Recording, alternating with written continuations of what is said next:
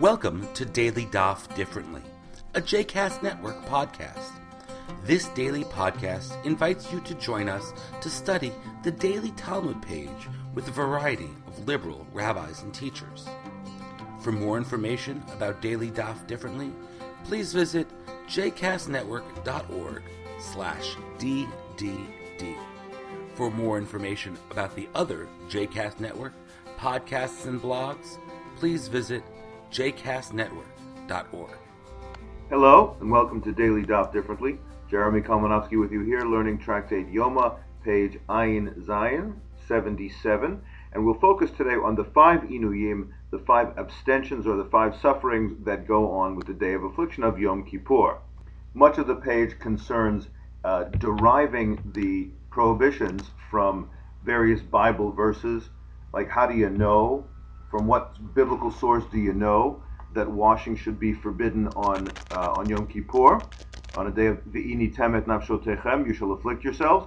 Well, it says in the book of Proverbs, Mishlei, Mayim karim al nefesh ayefa, like cold water on a weary soul. And it says, and it describes King David and Jeremiah walking barefoot. That's how we know that wearing shoes should be forbidden on Yom Kippur. There's also a derivation given for the prohibition of sexual relations on Yom Kippur, and it relates to Lavan's insistence that Jacob treat his 2 daughters, Rachel and Leah, well. Lavan says to Jacob, Im ta'aneh et benotai, ve'im tikach nashim, if you abuse my daughters or take other wives. And so the abuse, the ta'aneh or the inui, is seen to be withholding sex from them. That would be the punishment, and therefore that's an appropriate inui for Yom Kippur.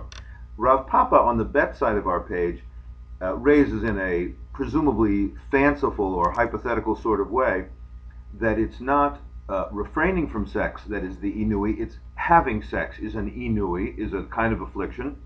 And he relates the case of Shechem and Dinah back there in Genesis, in which Shechem, quote, sleeps with her, vayishkavota vaya'aneha, and humbles her. Now the apparent meaning of this is rape.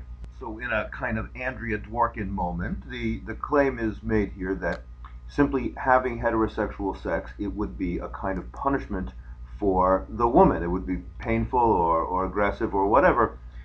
Abaye deflects that argument and says, no, the affliction was that he withheld from her biot acherot, other sexual experiences. There was the withholding, there was the inui. Now, what's interesting about this is, that's how Rashi explains it, and I think it's the simple meaning. What's interesting about this is that while there is a convention, an apparent makes sense of reading the Shechem and Dinah story as rape, modern readers, especially academic readers, will sometimes say, no, the problem is not that Shechem raped her, but that Shechem married her outside of the appropriate normal channels, and that she, in fact, was very happy to be with Shechem, and she just, didn't do it in the socially proper way that was respecting Jacob as a patriarch. And so, actually, Rashi understands it pretty much that way as well.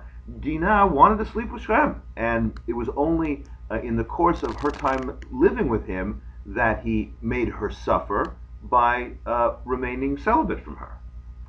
Much of the rest of our page is taken up with the laws of bathing on Yom Kippur, the restriction of bathing on Yom Kippur, and I'll just read for a little bit here on the bet side of our daf, about 7 or 8 lines down from the top.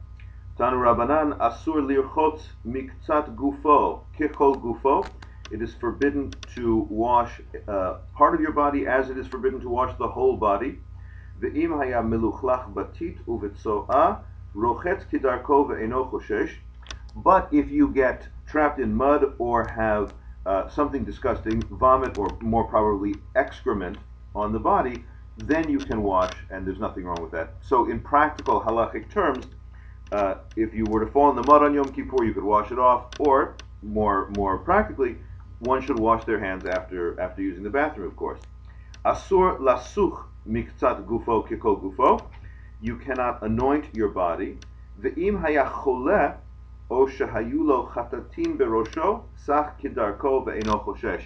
But if you were sick or you have certain kind of, I don't know, we'd say psoriasis or some sort of a skin ailment, then those are medical necessities, and it's totally appropriate to anoint. Our page will go on and suggest some other occasions when bathing is appropriate.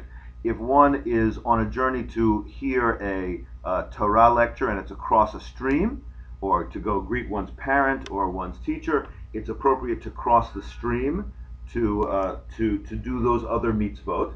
And interestingly enough, a practical halachic matter comes up with respect to that.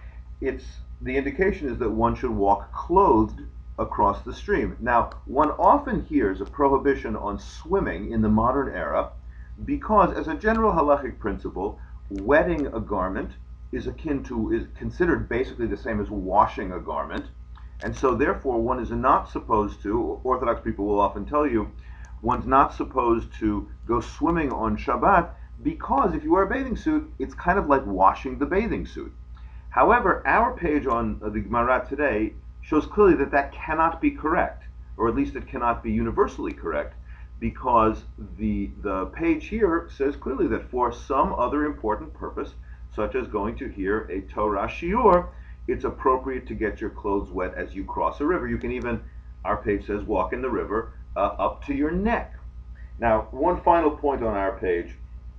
Rav Yosef, having reported that tradition, or having that tradition reported to him, says, wait a minute. Walk up to your neck in a river? That should be forbidden, not just on Shabbat or Yom Kippur, but on any day, because it's dangerous. I want to point out that this is one of the most significant halachic principles called Sakanta Chamira Me'isura.